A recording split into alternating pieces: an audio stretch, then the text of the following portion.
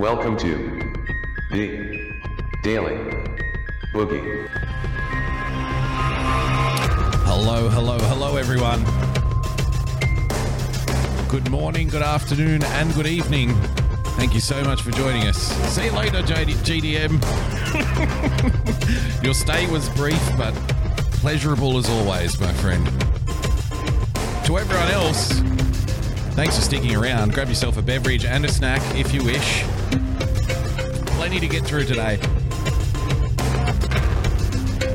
It's going to be a bit psychotic, today's show. We're going to be jumping from one thing to another, so strap yourself in or strap yourself up, whatever you prefer.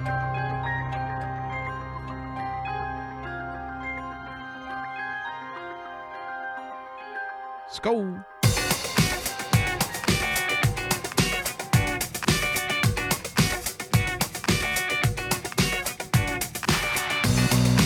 Ladies and gentlemen, thank you for joining us and welcome to another edition of the Daily Boogie podcast. I am Boogie Bumper, as you can see on the screen right there.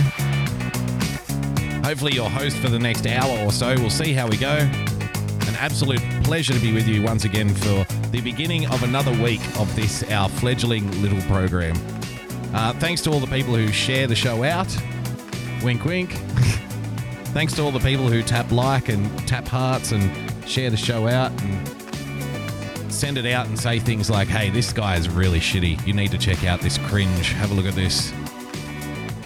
And then the person comes back and says, you know what? It's not really that bad. I mean, it's not good, but he's not that bad. I guess it's okay. And thank you for replying to that person and saying, really? You think so?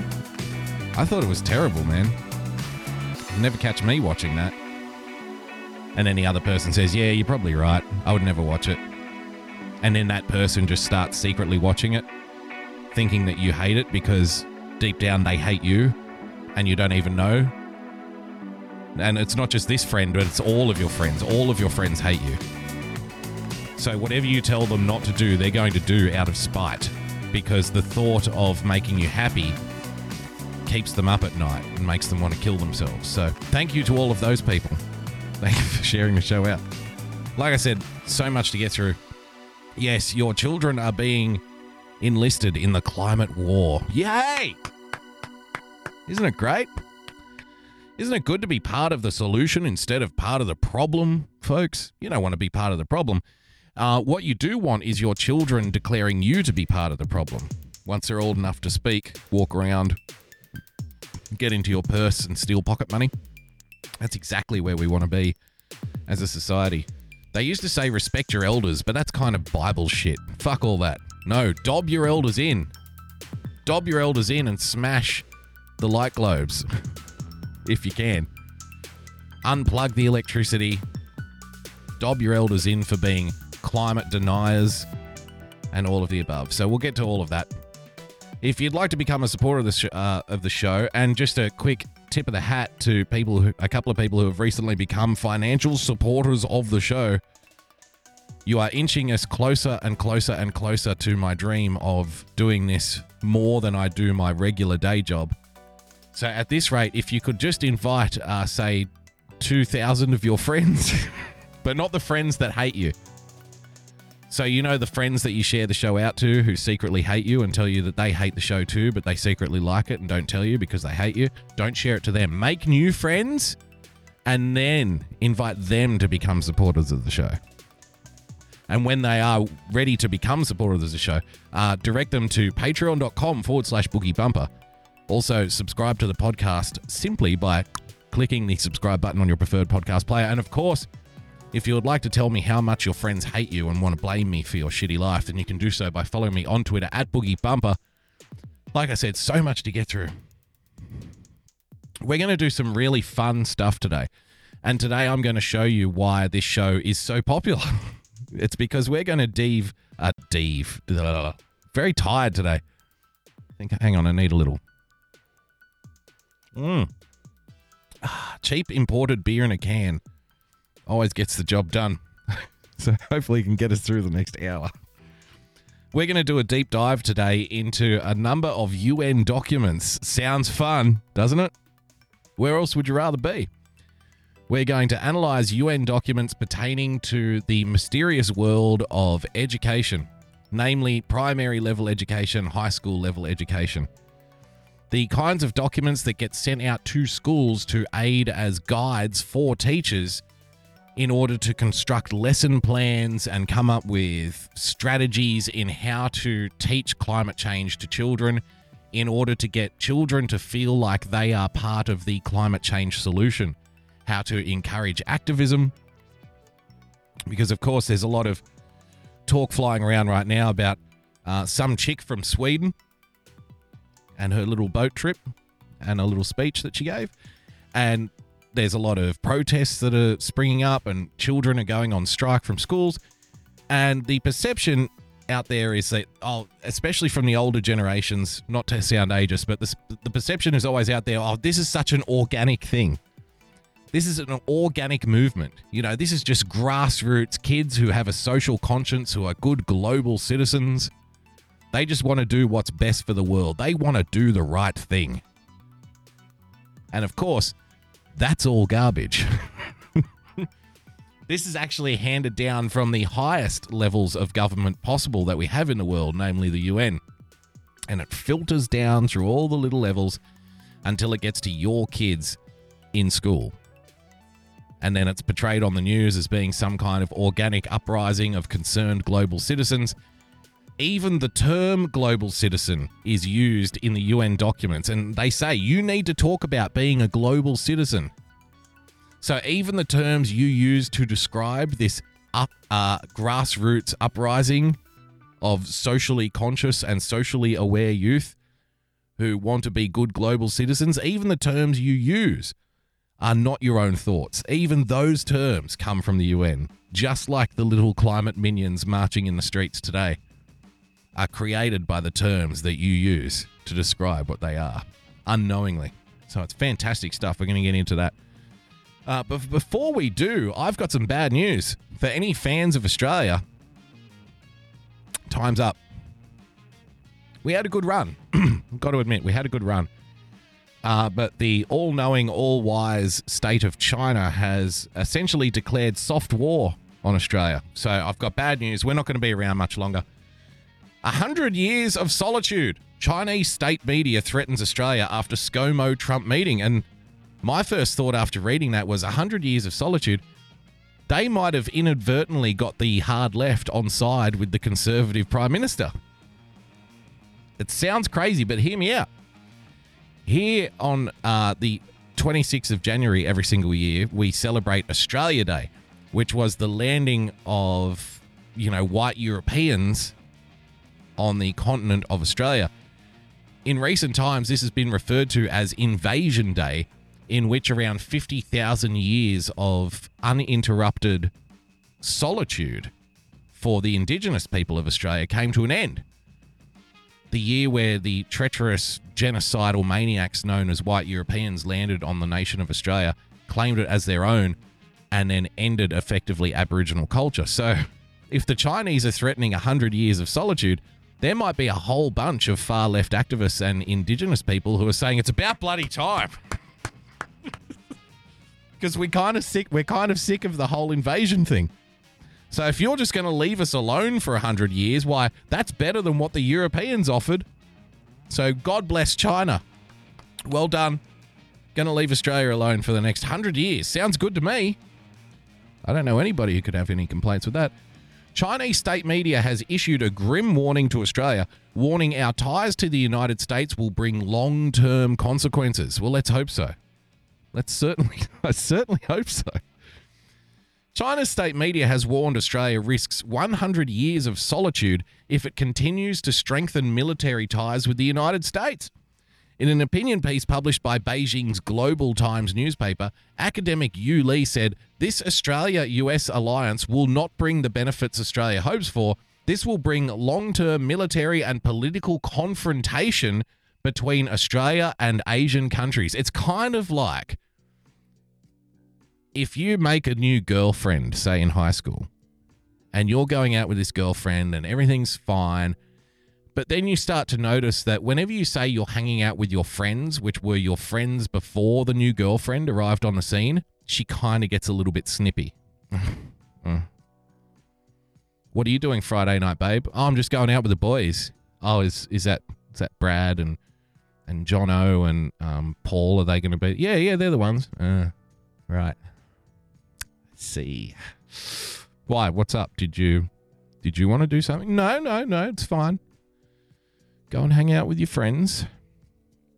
You know, just so you know, if you hang out with your friends a lot, then, I'm not sure that they're necessarily the best thing for you, Like, I'm not trying to get involved or anything. I'm just saying that, you seem to be staying out late with them. Like, you seem to be the one that's always buying the drinks. Have you noticed that? Don't they have their own money? Can't they buy drinks sometimes? No, it's cool. They buy drinks. You probably just don't see it. Yeah, right. Yeah. Well, because from where I'm sitting, it looks like, you hanging out with the boys. It's kind of like, I don't know. You think it's a really good thing, but from where I'm sitting, it looks like, they're taking you down the wrong path sometimes. They're spending all your money. It's like they're taking advantage of you. You know what I mean? Really? I never knew you felt this way. You don't like them? No, I'm not saying I don't like them. I'm just saying that whatever benefit you think you're getting out of this, it's probably not as good as you think. That's all I'm saying. That's the move that China is doing to Australia right now. Hey, you've been hanging out with America for a long time. I know I haven't been around here long, but, really, what is America doing for you that we're not doing? Like, are you happier with America? Maybe you should just go hang out with America then. Well, maybe I will, China. But, if you hang out with America, are they going to treat you as well as we treat you? That's the way it starts. That's the way it always starts. But it always gets to a point in that relationship then where it goes from passive-aggressive trying to drive wedges between you and your longtime friends to, if you keep seeing America, I'm out. If you keep seeing America, I'm going to fucking invade you. And it's like, whoa. Like, can't we have friends with everybody? What's the point? Why do you have to fight so much? We can be friends with everyone. No, you hang out with me and no one else. Fuck you. Fuck America. They only do bad things for you. Australia will not get the 100 years of friendship, but 100 years of solitude, the Australian Financial Review quoted him saying. The threat appeared to be in response to Prime Minister Scott Morrison's remark that his recent Washington visit would be the beginning of another 100 years of friendship with the United States. During their meeting, President Donald Trump said China was a threat to the world. Asked for his view on the rising superpower, Mr. Trump told reporters, obviously China is a threat to the world in a sense because they're building a military faster than anybody, and frankly, they're using US money. And there's the happy couple right there. So there you have it. Unfortunately, ScoMo made friends with Donald Trump. China, Big Daddy China didn't like this, and they're going to invade as a result. So it was good. It was good while it lasted. Sorry, guys, but it's the end of Australia. Just on ScoMo meeting President Trump, before we get to our climate stuff, the silent treatment. They're just going to turn our back. They're turning their backs on us. They're not going to answer our calls anymore. It's going to be awful. There's a talk show host here, a guy by the name of Paul Murray, who used to be on FM radio. And he's a bit of a Donald Trump fanboy, and he got to meet the president and have a little one-on-one chat with him. And you can just see the joy on Paul's face. He's just got a smile from ear to ear. And it would have been fantastic for Paul to get this interview with Donald Trump when so many of his media comrades, when so many of his media contemporaries who hate Paul Murray a lot. I don't hate Paul Murray. I think he's okay. I don't watch him often, but he doesn't bother me. But a lot of his media contemporaries don't like him because he's a bit more on the conservative side of the ledger. So it would have pissed them off royally that he got to meet the president and they didn't. But let's have a little look at Paul meeting DJT. How are you? G'day, Paul Murray. Lovely to meet you, sir. G'day. Good. G'day. I'm Paul. How you going? Yes. You had a good day with your Aussie mates? With your great Prime Minister. Really something special. We had a special... He can't stop smiling at him. Huh? Hey? How you going? I'm Paul. G'day, Mr. Trump. What's happening? Hey? Hey, this is good, isn't it? It's pretty good. How are you? It's good. I like it. Day, and right behind you, we're having an evening celebrating Australia. What do you want to say to your many Australian supporters who wish you nothing but the best in November 2020? Well, it's a great country. I think that it's one of the truly great countries, actually. A beautiful place. I was there, and I was there a couple of times. Have a lot of friends there. Have a lot of friends here from Australia. And very special people. Very strong, great people. And I couldn't help but think, I bet he says this to all the guys. I bet he tells all the guys the same thing. Yeah, I was just over in Burkina Faso, and I've got to say, very great people, special people, strong people. I can't help but think that. I'm sure he likes the president. I'm sure the president likes the Australians that he's met, because let's be honest, we're pretty likable folks. But I do have a feeling that whenever he meets a reporter from whichever country he's talking to at that particular time, he's going, "Oh yes, well, it's a tremendous people down there. You're very strong people." Like, he doesn't say anything specific. What would you like to say to the people of Australia? Well, I would like to say the same thing that I say to every reporter from every country, that, I have a lot of friends there, and I have a lot of friends here from there, and you're very straight, very special people, and it's a great country, one of the best countries, I think. People like to argue about the best countries, but I would say your particular country, whatever the hell it is, it's probably one of the better ones, and there's very strong people, very good people there. I like it. I think it's very good. It's a good country. Like, thank you, Mr. President. But Paul's like, yeah, we are. We're pretty good, aren't we? We're the best. we're going to have a fantastic night tonight celebrating Australia at the White House. You wouldn't have seen it because you were in full engagement mode, but there was a wonderful smile on our Prime Minister's face when you were taking on part of the fake news media today. You look like you had fun in there today in the Oval. Well, I have fun, but we have a very strange media group of people, and they don't always... A very strange media group of people. Incidentally, I don't know if you saw Brian Stelter tweet out. Brian was very annoyed that President Donald Trump made remarks to the effect of that the American media is the laughing stock of the world. He didn't like that very much at all, but he didn't fact check him, which I thought was interesting. He didn't bring up some study that would say that the American media is very highly respected, because such a study doesn't exist. Studies to the contrary exist, mind you. There's a pile of studies that if you stood on it, you'd be taller than King Kong, that say nobody respects the media anymore, especially in the United States. Those studies you can bring up in 5 seconds. But the studies that say everybody loves the media and the president is wrong when he talks about that nobody respects the media, we didn't get to fact check that one.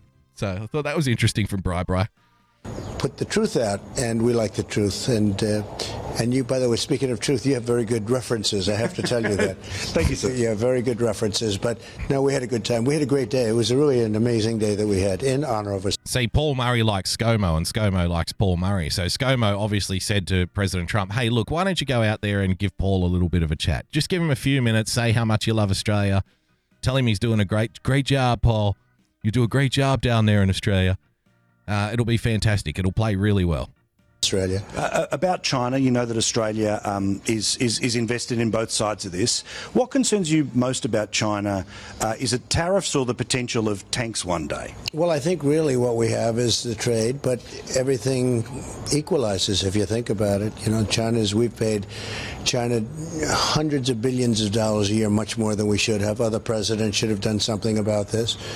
But I have a very good relationship with President Xi, and we'll see if we can work something out.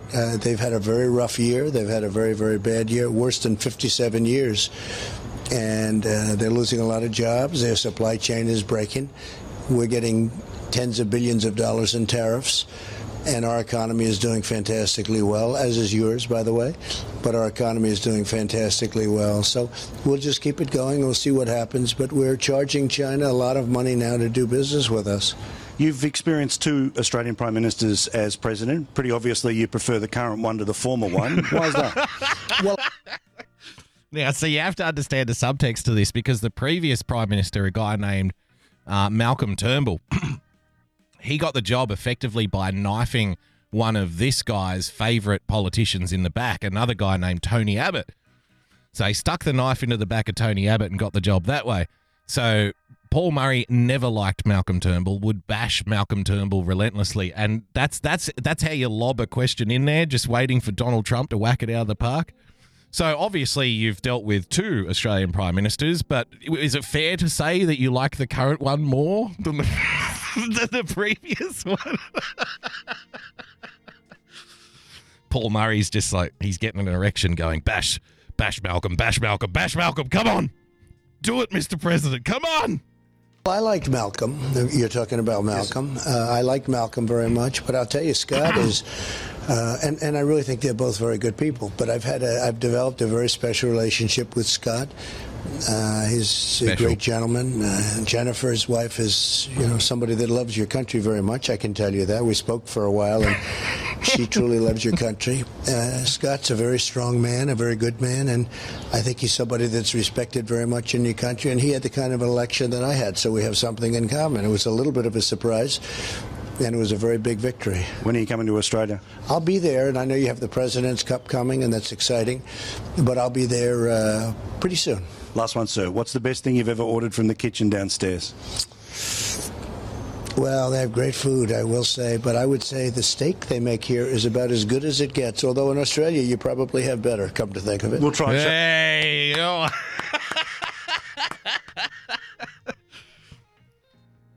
we've been to all cities on this world tour, but nobody rocks like you guys in Australia. Yeah. So there you have it. My MAGA friends, my American brothers and sisters, I've got bad news for you. Your president just put you on the back burner when it comes to cooking steaks on the grill. Huh? You want to believe? You have to believe him. He's the president. You love Donald Trump. You believe everything Donald Trump says. You say that he wouldn't lie to you. He would only tell the truth. So guess what? You've just been owned by Australian barbecue owners. Sucks to be you. The steaks we have, that should have been the headline. Fuck all the China stuff. Fuck all the China stuff. Fuck the Malcolm Turnbull stuff. Fuck the ScoMo stuff. The whole headline coming out of this meeting should have been, breaking, Donald Trump says Australian steak cookers are better than White House chefs. We win. We won something. Hey, there you go. There you go. We're better than the best chefs that work in the White House. Just the average guy with no shoes and a beer belly in his backyard flipping steaks on a barbecue. Yeah. Yep. Come over and get your steak. Come over and get your steak, son. Didn't you hear the president? No, what did the president say, Dad? The president said that we cook it better than he gets it over there in the White House. Your dad. Hey? You can be proud of your dad. Your dad's a better chef than the president has in the big bloody White House, mate. Oh, Dad, that's awesome. Yeah, isn't it, son? I told you, your daddy's the best. I love you, Dad. I love you too, son. Isn't it wonderful? All right. What a genius. All right. Yes, we do bug the hell out of our neighbours, but we tell them to get fucked and have a street party. So this story's been going around. Let's get to the real nuts and bolts. Let's get to the price of fish. My message is that we'll be watching you. Oh, dear.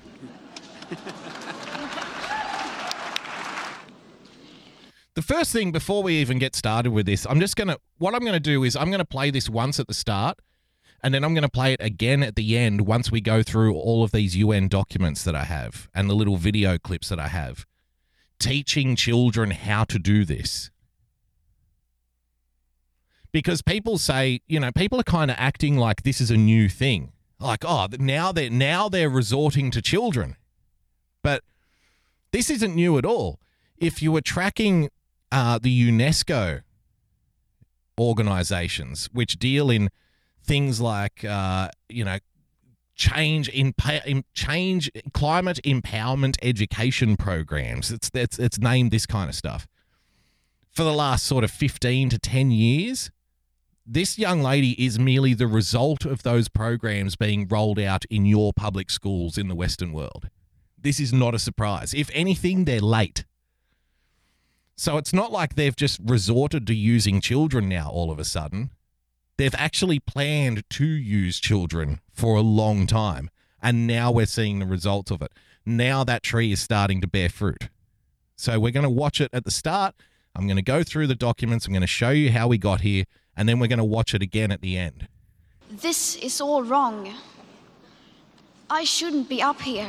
I shouldn't be here. I should be back in Sacrifice. school on the other side of the ocean. Yet you all come to Other side of the ocean, making reference to Global Citizen. us young people for hope. Looking to us young people for hope. The change in rhetoric from they've made a decisive effort to go from fear to hope. They're changing their messaging because they've realized that fear-mongering doesn't actually work as well. So now they're trying to sprinkle in little aspirational things, right? How dare you?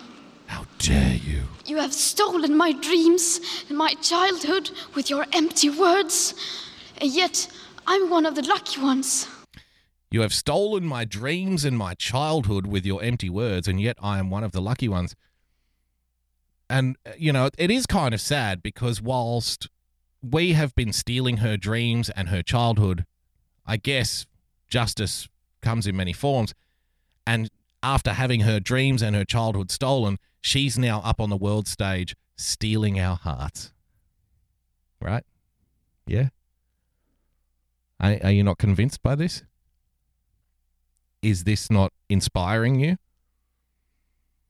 Is this not making you want to, you know, set the climate deniers on fire? Is this not making you want to protest for climate justice? That's all right. Wait, you'll be convinced by the end, I'm sure.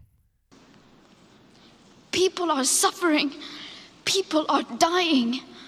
Entire ecosystems are collapsing. Interesting. Maybe we'll just go to this.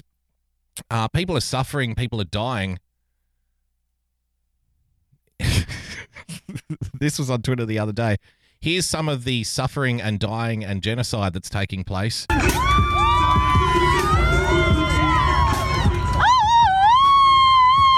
People are suffering.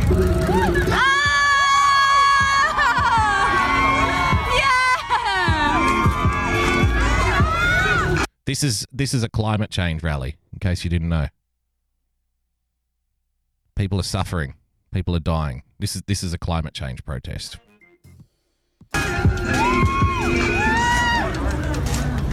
Twerk it, baby.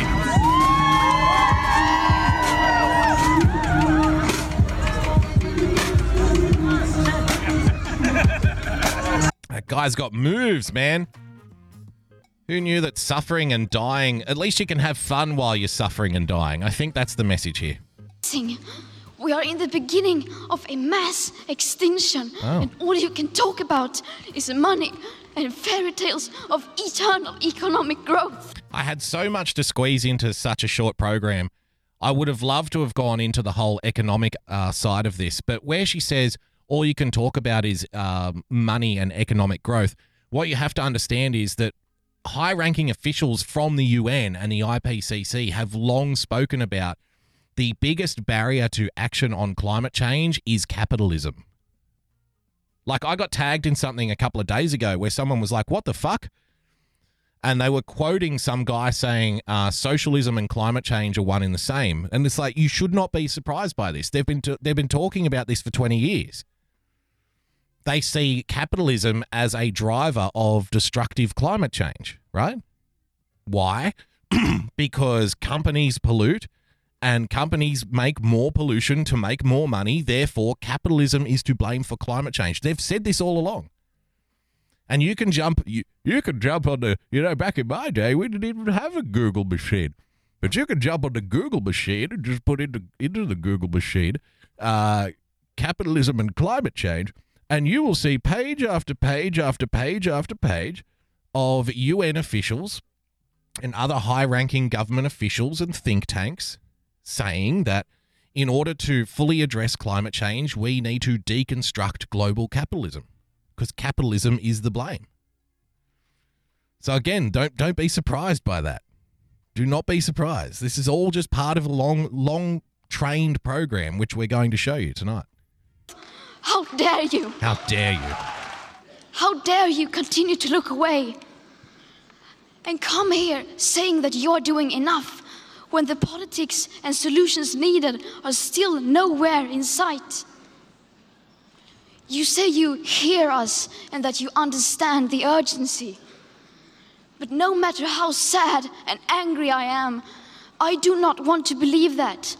Because if you really understood the situation and still kept on failing to act, then you would be evil, and that I refuse to believe. You're good. She did the little compliment sandwich there. You know, everybody says you're evil, but I don't believe that. I think you're good guys. I think you'll do the right thing. Well, here's an article. I forgot I even had this teed up. Scientists to UN, to stop climate change, modern capitalism needs to die. You know how people say trust the scientists? Trust the scientists. Well, this is part of trusting the scientists. When the scientists say that modern capitalism needs to die in order to address climate change, you're supposed to trust that. The era of cheap energy is coming to an end, and societies will need to reshape energy consumption and infrastructure or face consequences, warns a new scientific background paper issued to the UN. The era of cheap energy is coming to an end, and societies will need to reshape. Don't put the sub as the same as the first paragraph, for fuck's sake. Don't be so lazy. Come up with a new sub. The paper was written by biophysicists with the BIOS research unit in Finland, who were asked by the UN to contribute research for the UN Global Sustainable Development Report, or the GSDR. There are millions of these reports, by the way, which will be released in 2019, just in time for Greta's little speech. The paper was written, it contains some sobering predictions. The team argues that today's dominant economic theories and conceptions of modern capitalism are inadequate because they falsely assume societies will have continued access to cheap energy like fossil fuels. Also, these theories generally don't factor in sink costs, meaning costs that can't be recovered, like climate change. And they fail to account for the potential socio-political consequences that could result from continued unchecked consumption and growth. Yes, the socio-political consequences. Like, say, what was the number that James quoted in his Periscope before? How many millions of people brought out of poverty in India over the last few years? Interesting. Those kinds of consequences. Tell you what, let's see one more little protest here before we go to our document dump. We're not here to talk about our sacrifices and our doom and gloom and not existing. We are here to create! Create! We are creating this movement every day because every day of inaction drives more action from us! She's wrong. She hasn't created a movement. She didn't create the movement. The kids aren't creating a movement. The teachers aren't creating a movement. She's not creating anything. She says we're here to create a movement. She is not there to create diddly squat. She is there to follow orders she doesn't even know exists. She is there to she's there to sing to a hymn sheet that she's never read. She is there to do as she's instructed without ever hearing the instruction. And she doesn't even know it. You know how I know? Because I have the instructions. I have the hymn sheets. I have the lesson plans. I have the educational materials right here in my little archive that I keep saved for these kinds of special occasions. And now you're going to have them too. If you go to the show notes, after the show becomes a podcast, there'll be a link out on my timeline at Boogie Bumper. You'll be able to go through and get all these resources yourself and share them around. I just wanted to bring this one up first. If you're wondering where a lot of the gender stuff comes from, Gender and Climate Change, Training Manual for Policy and Decision Makers. Overview. The purpose of the manual is to increase the capacity of policy and decision makers so that their efforts to mitigate and adapt to climate change are gender sensitive. It presents key conceptual and methodological advances in gender relations in the context of climate change. Yes, ladies and gentlemen, climate change denialism is transphobic. Gender and gender mainstreaming is the first module, how to mainstream gender conversations. This is all for your children. This is all educational materials for children in schools. Pardon me. Coming from UNESCO. International law instruments is a framework for mainstreaming gender in climate change. Overview of gender issues and climate change. Gender mainstreaming in adaptation efforts. Gender-sensitive strategies for mitigating actions. Gender-sensitive strategies on technology development and transfer to support actions on mitigation and adaptation. Gender mainstreaming in climate change financing mechanisms. There you go. It's all gender all the time, baby. From the UNESCO Digital Library, folks. Action for Climate Empowerment. Guidelines for accelerating solutions through education, training, and public awareness. Long-time viewers of this program know that every now and then, every few months or so, we do one of these kinds of shows. And it's only really the hardcore listeners to this show that enjoy this stuff. The people who like the dick jokes and whatnot, don't worry, we'll get back to you. We'll get back to you, probably at the end of the show. But if you want to go and make a cup of coffee, if you're not interested how a whole bunch of people that you never voted for, that you pay for through your tax dollars, a whole bunch of faceless bureaucrats and their little arms, their little splinter cells of think tanks and departments at the UN, if you're not interested in the massive effect that these people have over the education of your children in your little town in the Midwest right now, today, then the next 20 minutes or half an hour or so is not going to be for you. There's your trigger warning. So, what is in the Action for Climate Empowerment training guide for teachers and educators? Well, stuff like this. Understanding education for sustainable development, or ESD, as it relates to ACE, which I think is Action on Climate Empowerment. Okay? Pardon me. Education for sustainable development, ladies and gentlemen. I think this one's about 10 years old. Any education which would have put Greta Thunberg at the age of 6, maybe 6 years old when this was written. Any education, training, and awareness-raising activities promoted by a national ACE strategy should be underpinned by the principles of ESD, which is, of course, is education for sustainable development. Today, traditional education and training systems, pedagogy, and content require major transformation to accommodate the massive and complex changes that have taken place in the world over the last century. If there's one thing we love here at the UN, it is radical change for your children. It's never a slow approach. It's never a steady as she goes approach by the UN. It's always, we need radical change right now as quickly as possible. Which perhaps points to some of the people who are hired by the UN to write these kinds of policy drives and materials. This transformation is addressed by the Global Action Program for Education for Sustainable Development. To support understanding of ESD, UNESCO has published a roadmap for implementing ESD where it explains, quote, ESD empowers learners to take informed decisions and responsible actions for environmental integrity, economic viability, and for a just society, for present and future generations, while respecting cultural diversity. It is about lifelong learning and an integral part of quality education. ESD is a holistic and transformational education which addresses learning content and outcomes and the learning environment. It achieves its purpose by transforming society. Yes, ladies and gentlemen, the educational materials that are being passed down from the UN to the federal governments, to the state education boards, and then to the principals and to the high school districts and whatnot, their stated aim, they will know they have success in this education material when they have, quote, transformed society. You might be thinking why the climate change discussion is always, these days, put in terms of rights, you know, climate justice, environmental justice. There's a reason for everything.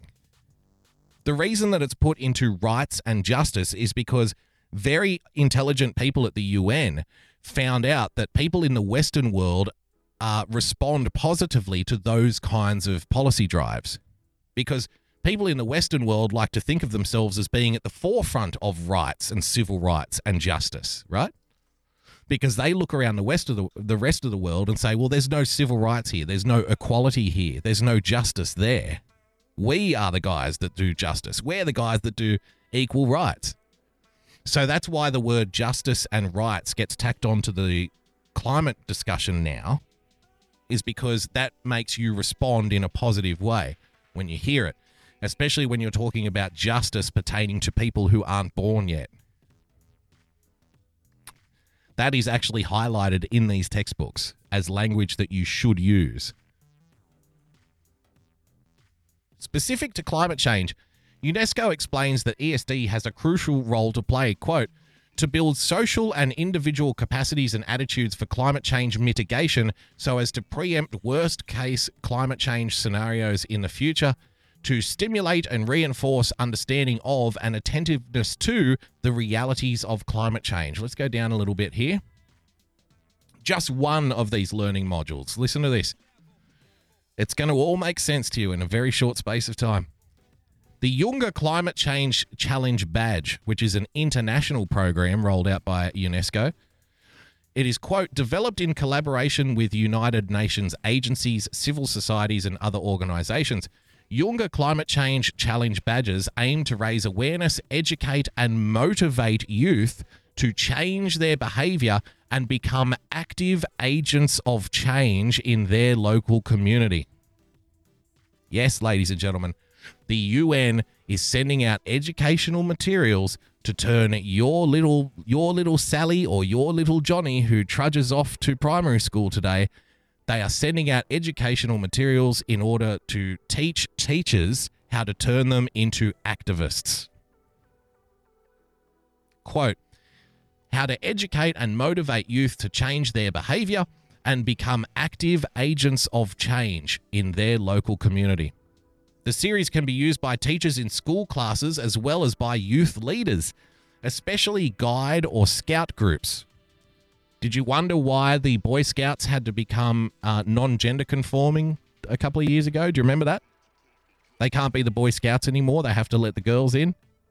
And you thought it was just an organic change that they just did to, you know, move with the times and, oh, no, we're not going to be sexist anymore. No, it's UN policy. Challenge badge activities are intended, they even call it badge, a badge activity. What do you win in the Boy Scouts, ladies and gentlemen, when you light the fire for the first time, or put up the tent, or make a bow and arrow? You win a badge, right? Challenge badge activities are intended to be both educational and fun. There are also challenge badges available on other topics related to climate change, such as biodiversity, climate change and food security, energy, forests, the ocean, soils, and water source, youth and United Nations Global Alliance. There you go. Here's where it gets into the fun stuff. The importance of key messages to engage public participation. This is about getting you motivated. See, first we get your kids motivated, and then it's the kids' job to get you involved in what the kids are doing. It's the teacher's job to get the kid talking about it so you take an interest in what your children do. And then you become an agent of change too, right? In any area, effective public participation has three interrelated elements: access to information, which allows for informed public opinion; direct engagement, which gives the public a chance to influence policy; and oversight, which allows the public to assess the implemented policies.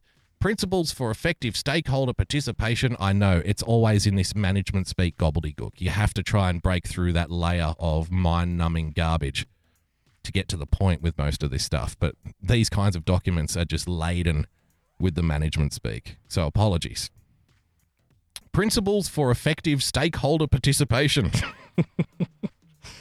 Highly relevant to climate change have been established by the Aarhus Convention, which has provided guidance to practitioners in the Maastricht recommendations. However, a fourth element can be cited: motivating and engaging the public to participate. Specifically, in relation to climate change, research suggests that approaches used to motivate people to take climate change action over the past 2 decades have erred by fear-mongering and by presenting overly complex or inconclusive scientific evidence.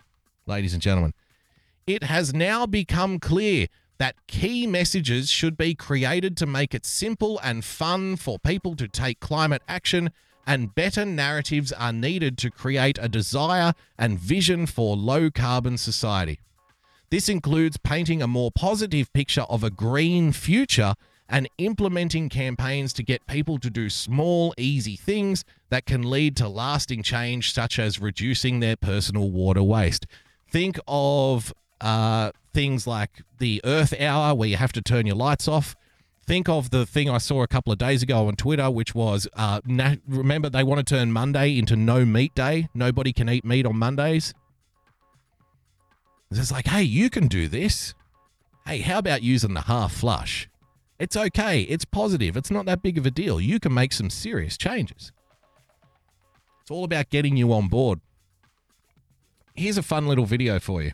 I'm only going to play a couple of minutes of it, but it'll feed right into our next thing here. This is from Yale Climate Connections. How and how not to communicate on climate change. Ladies and gentlemen, this is the go-to guide on how to construct your messaging and how to frame your messaging when it comes to climate change so as to be most effective when dealing with people who don't believe what you're saying. Okay? From Yale. False. The way people learn about things is through stories that other people tell them. You have to use emotion in the way that you talk about things. People respond to emotion. They don't respond to facts. It's not that facts don't matter, they do matter. When I would say the words global warming or climate change, it would be a trigger for a half or more of my audience to just tune out and not listen to the science anymore. So you remove those two words and you just talk about how they're going to be affected as things change. Okay, are we paying attention? Let me show you this again. My message is that we'll be watching you.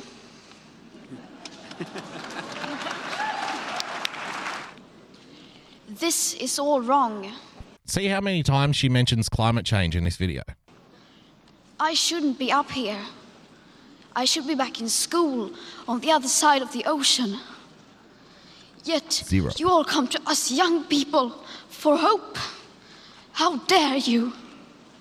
Got to be You have passionate. stolen my dreams and my childhood with your empty words. Got to be passionate. You got to Yet, tell a story. I'm one of the lucky ones.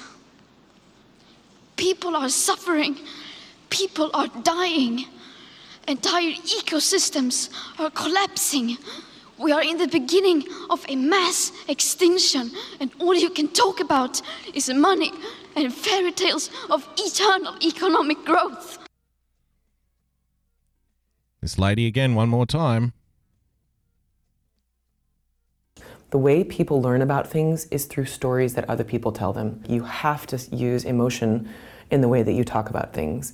People respond to emotion. They don't respond to facts. It's not that facts don't matter, they do matter. When I would say the words global warming or climate change, it would be a trigger for a half or more of my audience to just tune out and not listen to the science anymore. So you remove those two words and you just talk about how they're going to be affected as things change. You just talk about how they're going to be affected as things change. Things like saying, you're stealing our dreams, you're stealing our future, ecosystems are collapsing. Didn't mention climate change. Didn't mention global warming. Just talked about what's going to happen in the future as a result of this change. So when these little documents come out from bodies like UNESCO, ladies and gentlemen, which are very powerful and very rich, and like I said, have a lot of reach into your lives right now. There are people right now who are unelected. Nobody voted them in, and it's their job to sit around and come up with ways on how to fuck with your life on a daily basis. Come up with strategies and policies for engaging the stakeholders, they would say in that language. So after reports like that leak out, this is when you start to see things like this in the press. Climate change is scaring kids. Here's how to talk to them. You see how it gets filtered from the management layer where it's filled with the management speak, like we need to engage with stakeholders, to then down to your schools, which, don't worry, I'm going to give you the lesson plans that teachers are handed on how they need to make every single subject about climate change in order for this rapid, accelerated change to take place, in order to get the kids marching in the streets holding the signs. You have to make every single subject about climate change. Don't worry, I'm going to show you how they do it. I'm going to give you the rundown. Climate change is scaring kids. Here's how to talk to them. Hollywood has produced quite a few fictionalized depictions of dramatic climate change. Scores of people die after Manhattan freezes in 2004's The Day After Tomorrow. In Geostorm, released in 2017, the weather goes haywire after satellites malfunction. Realistic scenarios, though, have been less frequent. Who would have thought that Hollywood was a tad unrealistic? Yet Sunday's episode of Big Little Lies, the HBO show about 5 women living in Monterey, California, included a second grader who had an anxiety attack after discussing climate change with a teacher. The girl was worried the world was going to end.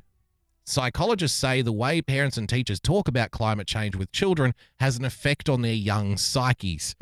A lot of people, when they talk to kids, are processing their own anxieties and fears, said John Fraser, a psychologist and chief executive of New Knowledge, a social science think tank that studies health and the environment. Do you think kids won't be scared too? As a culture, we haven't developed good tools to talk about these things. Janet K. Swim, a professor of psychology at Penn State, said she emphasized several steps for parents to take when talking about climate change with youngsters. Listen to this. You should start off with something positive, like, we like the planet, she said. Now, that's going to be key.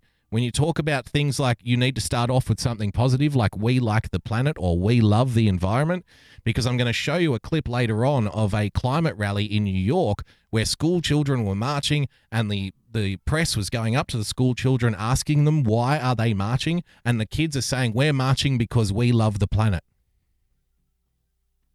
Because we love the earth. And these kids wouldn't have been a day over 6 or 7 years old.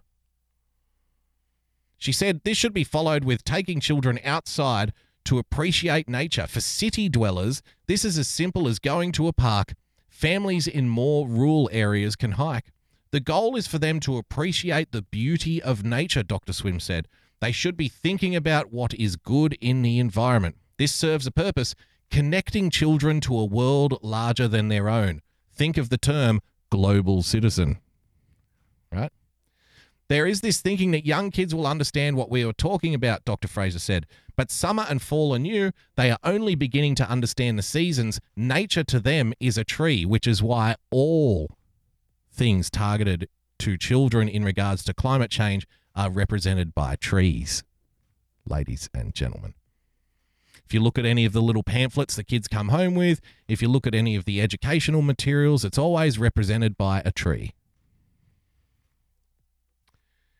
Getting Climate Ready, a guide for schools on climate action. This is how your school can become a good global citizen.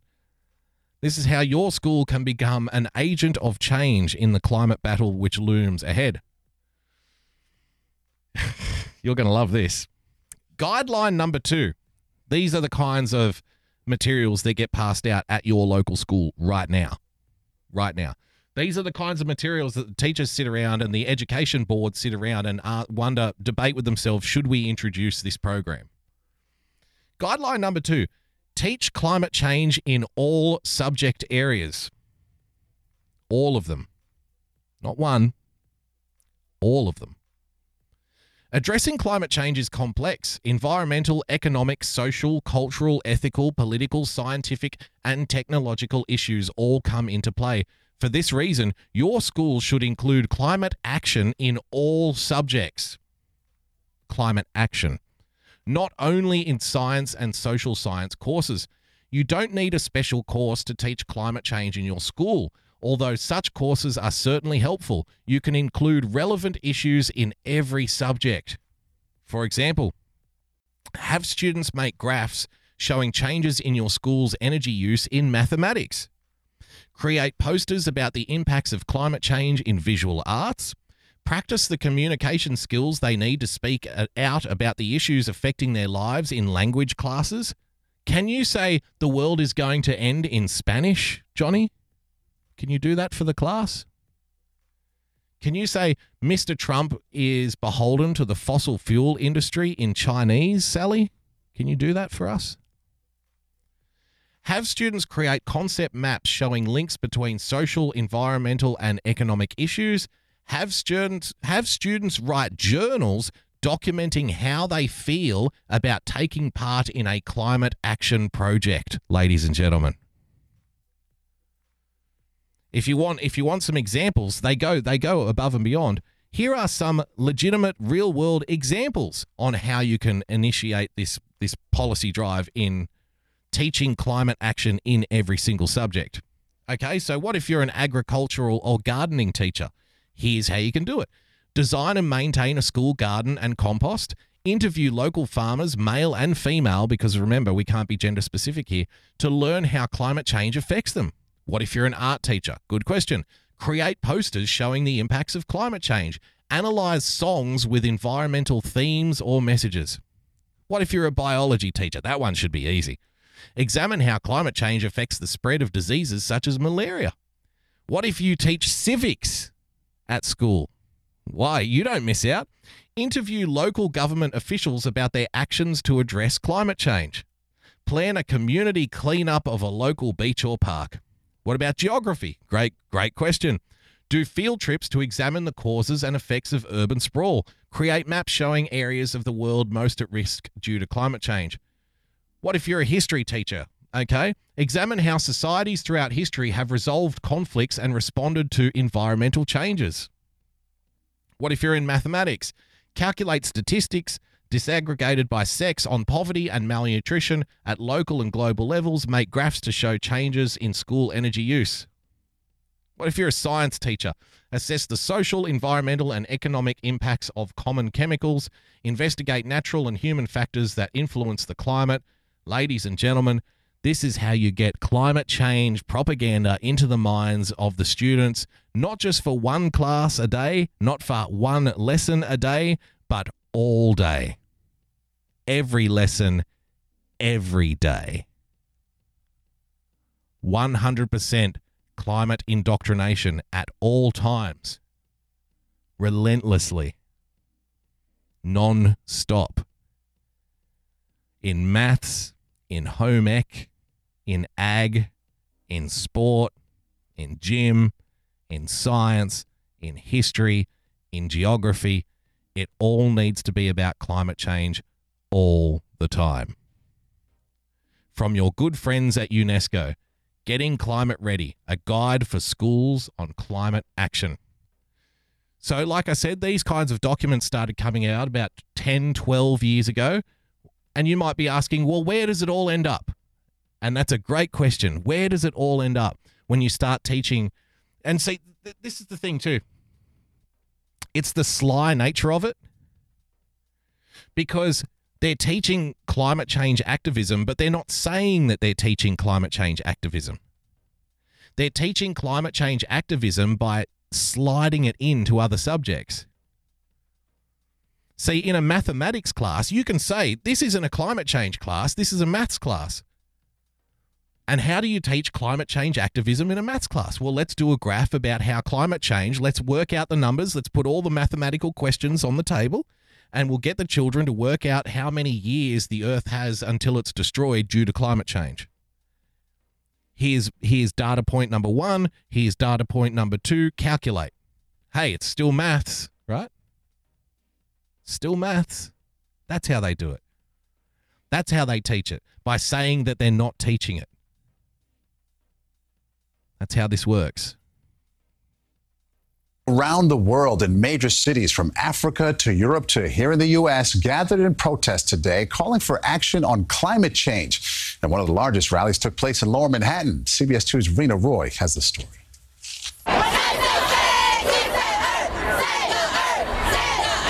Rally cry. Did you hear what they were chanting? Did you hear what they were chanting? What did it say in the previous piece? It said, when you teach children about climate change, it's important to start with something positive. Get the children to talk about how much they love the earth. Get them to talk about how much they love the planet. That's key. Because if you start with a negative, you might turn them off. You might not welcome them into the activist fold if you start with something negative. So, the kids aren't chanting climate action now. The kids aren't even using the word climate, are they? Because remember, don't use the word climate. Just talk about the effect that it's going to have in the future. So what do they chant? They chant, save the earth, save the earth, save the earth. Is reverberating through the streets of Lower Manhattan. As New Yorkers. What do we want? Climate justice. When do we want it? Now. Because people in the West respond to calls for justice and equality. Because we like to think that we're better than everybody else, essentially. It appeals to our civic duty, if for want of a better term. So climate change is no longer climate change because people don't respond to climate change because climate change has become a trigger word for debate. So we've changed it to climate justice. Because who could be against justice, right? Made their message loud and clear. The kids will rally for justice. I'm out here today because I want there to be a future for the youth. Just to raise awareness about the problem that we're having. I think that was a really important cause, and I just wanted to show up to support it. The protest held just 3 days before world leaders meet for the UN summit here in the city. What's the message today? The message is that the government needs to step up. Chopper 2 overhead as masses of people marched more than a mile down Broadway from Foley Square to Battery Park, where speakers took the stage, like well-known teenage activist Greta Thunberg, who traveled across the Atlantic Ocean to New York in a zero-emission yacht last. Zero-emission yacht. Are we sure it's a zero-emission yacht? How did they make the fiberglass? Just curious. I don't know. Maybe the fiberglass is made up of maybe the hull of the yacht is made from old mobile phones and toilet rolls. You know what I mean? Maybe it's a 100% recycled yacht. I'm not sure. We are united behind the science, and we will do everything in our power to stop this crisis from getting worse. Even the smallest of voices echoing demands for big change in addressing global warming. We're here because I want to save the world. Just squeezed in there. We're here because I want to save the world. New York City Public Schools excusing absences so students could participate. And you can see they certainly showed up. The huge crowd. Why would the public schools green light children not going to school in order to participate in these kinds of, action groups, right? I'll tell you why. From the UNESCO guide, Getting Climate Ready, a guide for schools on climate action, because you might be thinking, why are they dragging the kids out of school to go to climate change rallies? And these people think it's their idea, but it's not. This was written about a decade ago in these UN documents. Guideline number one, creating a climate action team. Quote, everyone in your school Girls, boys, women, and men has a role to play in working towards your school's climate action goals. However, sharing roles and responsibilities is important to be effective in your work. Setting up a climate action team to coordinate your school's climate work is the way to do it. Include student representatives with diverse backgrounds and from different grades and age groups. Don't forget to explain the extent to which students will or will not hold decision-making power. This will help avoid feelings of disappointment that might arise when students see that not all their ideas are being put into practice. Where possible, members of the climate action team should be elected rather than designated so they can speak and act on behalf of the group they are representing and consult and mobilize them. Because you've got to mobilize those kids. You absolutely must mobilize those children. Like I said, everything we use today is going to be in the show notes, so you can read it for yourself. One more thing to finish it off too, by the way, which I thought was fantastic. There's a website called The Conversation here in Australia. It's like a university-based website for debate. It's funded by the taxpayers. They are now purging anybody who casts any kind of doubt or skepticism with anything to do relating to the climate change debate on a university website about debate. All the forces are in this debate, how the alarmist view is constantly trying to silence scepticism. The Conversation website is closely associated with our universities. It was established with government money and has continuing support from taxpayers through our universities. It seeks to be a clearinghouse, if you like, for public debate. It aspires to host a more intelligent and academically inclined debate than what you get in the rest of the media. It's always shown the green left bias that sadly we've come to expect from such a publication. But last week it announced a clampdown, not only on people who might argue against the consensus on human-induced climate change, but also on people who are merely sceptical about it. Climate change deniers and those shamelessly peddling pseudoscience and misinformation are perpetuating ideas that will ultimately destroy the planet, said its explanation. Pseudoscientists, dangerous climate zealots, right? I wish I had the article in front of me. I think I had it in the rundown, but then I got rid of it. It was an article which was teaching people how to demonize people who are skeptical of the climate change debate, who are skeptical of man-made climate change, right? Or at least skeptical to the effect that it's going to affect our lives in the future. And it was saying it's important to describe these people in the most harsh of terms, because essentially what we want is for the younger generation to do anything they can to not associate with being one of those people. So if that means they don't engage with them, they don't listen to them, they don't take up anything that they say, and they only come to us for their climate information, that's essentially what we want.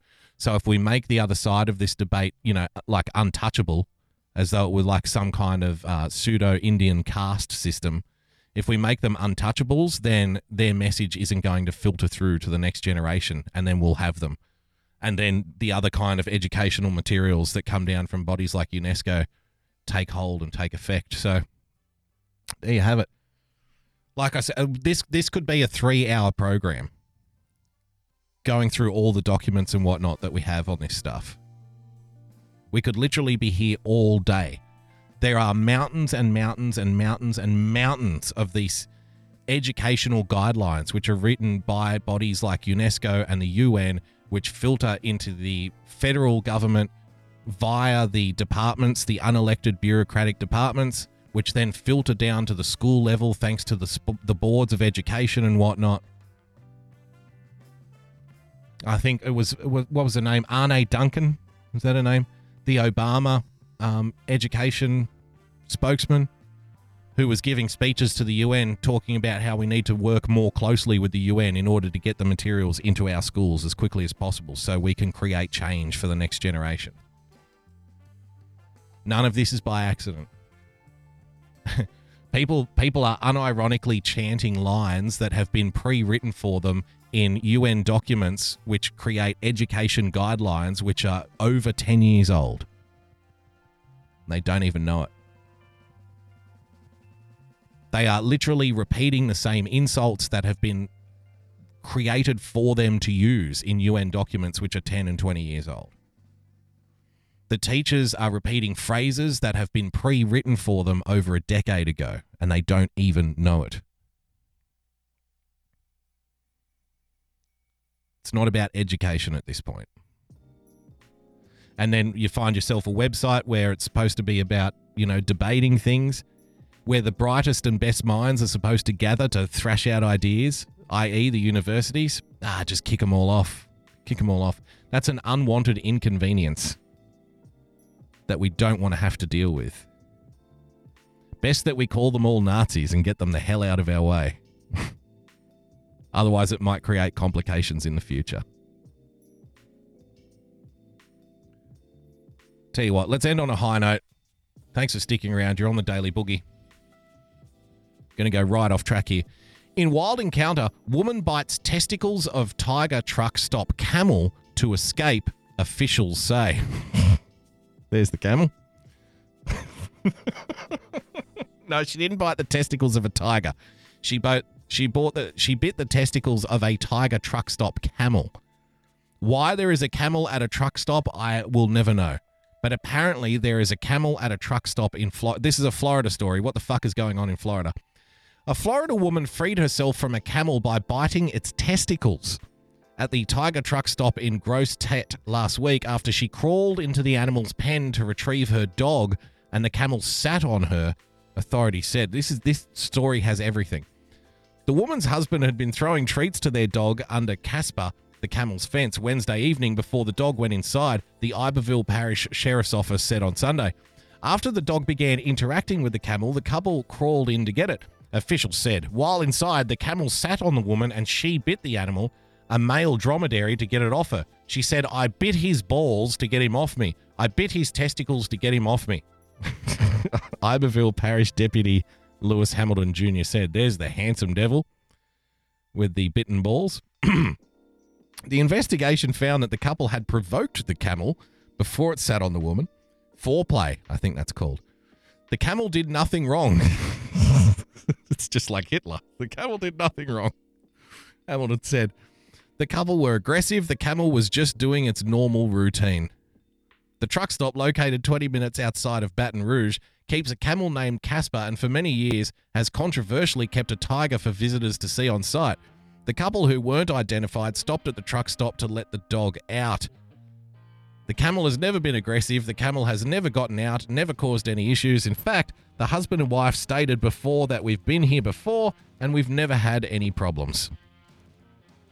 But the good news is I have a follow-up to this story. I have a follow-up. It's not all bad.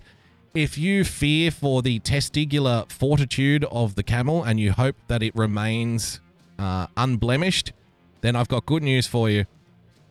Truck stop owner, camel bit in testicles, but should be okay because Florida woman had no teeth.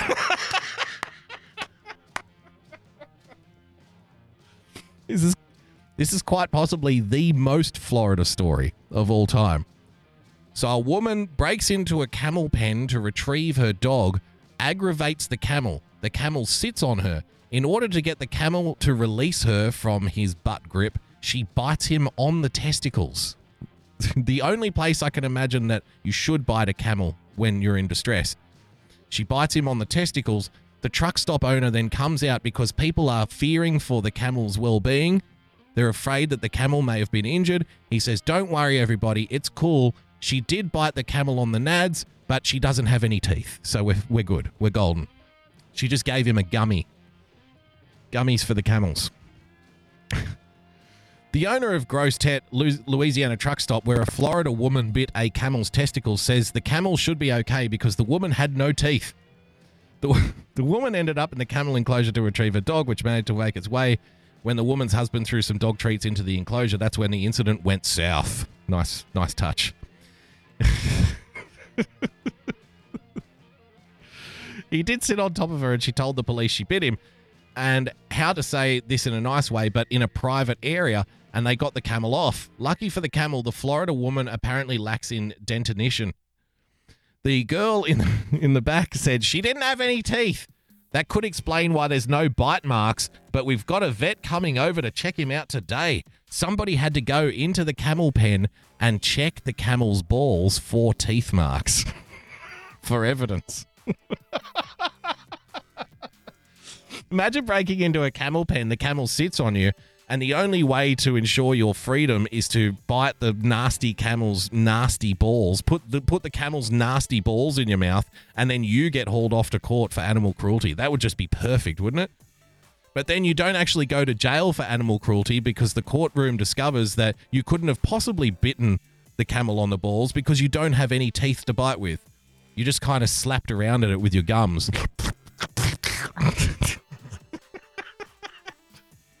You didn't leave any teeth marks. You just left a slobbery mess on the camel's nutsack. It's like, you're free to go. You're free to go. I don't even know if jail time is going to be worse than that at that point. So sorry, my dear. Please go. In fact, have some dentures. Have some dentures. So hopefully this never happens again. A feel-good story. Felt good for the camel anyway. He was very pleased. A feel-good story to end our show tonight. Thank you so much for joining us, ladies and gentlemen. If you'd like to become a supporter of the show, please head over to patreon.com/boogiebumper.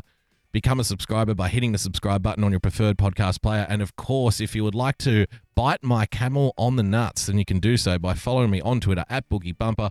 Don't forget to follow our friends @RealPersonPLTCS. Fuck, it feels good to say the proper Twitter handle again. Thank you, Twitter, for giving my friend his Twitter handle back. I apologize for the fact that he keeps bashing you for it, but never mind. @RealPersonPLTCS for the best 15-minute data downloads on the interwebs. Of course, Chris Mack as well. Chris MC44 for 44 periscopes a day. We're back to regular programming has resumed. Until next time, guys, I'll be back 6 p.m. tomorrow night. Thank you so much for joining us. Until then, stay calm, stay rational. God bless. See you soon. Bye-bye.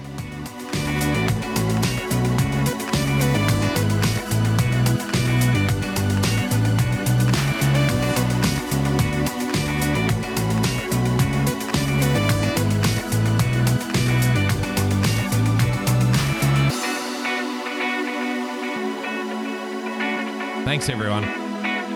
Don't forget, all of the UN documents that we referenced in tonight's show will be in the show notes, so just wait for the podcast to be released on Twitter @BoogieBumper. Hit the link and you'll find all of the links that we used tonight, and you can take them home, read them, check them out yourself.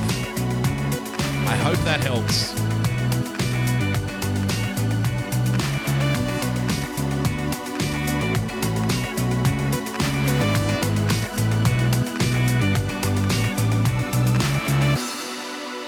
See you tomorrow, guys. Bye-bye.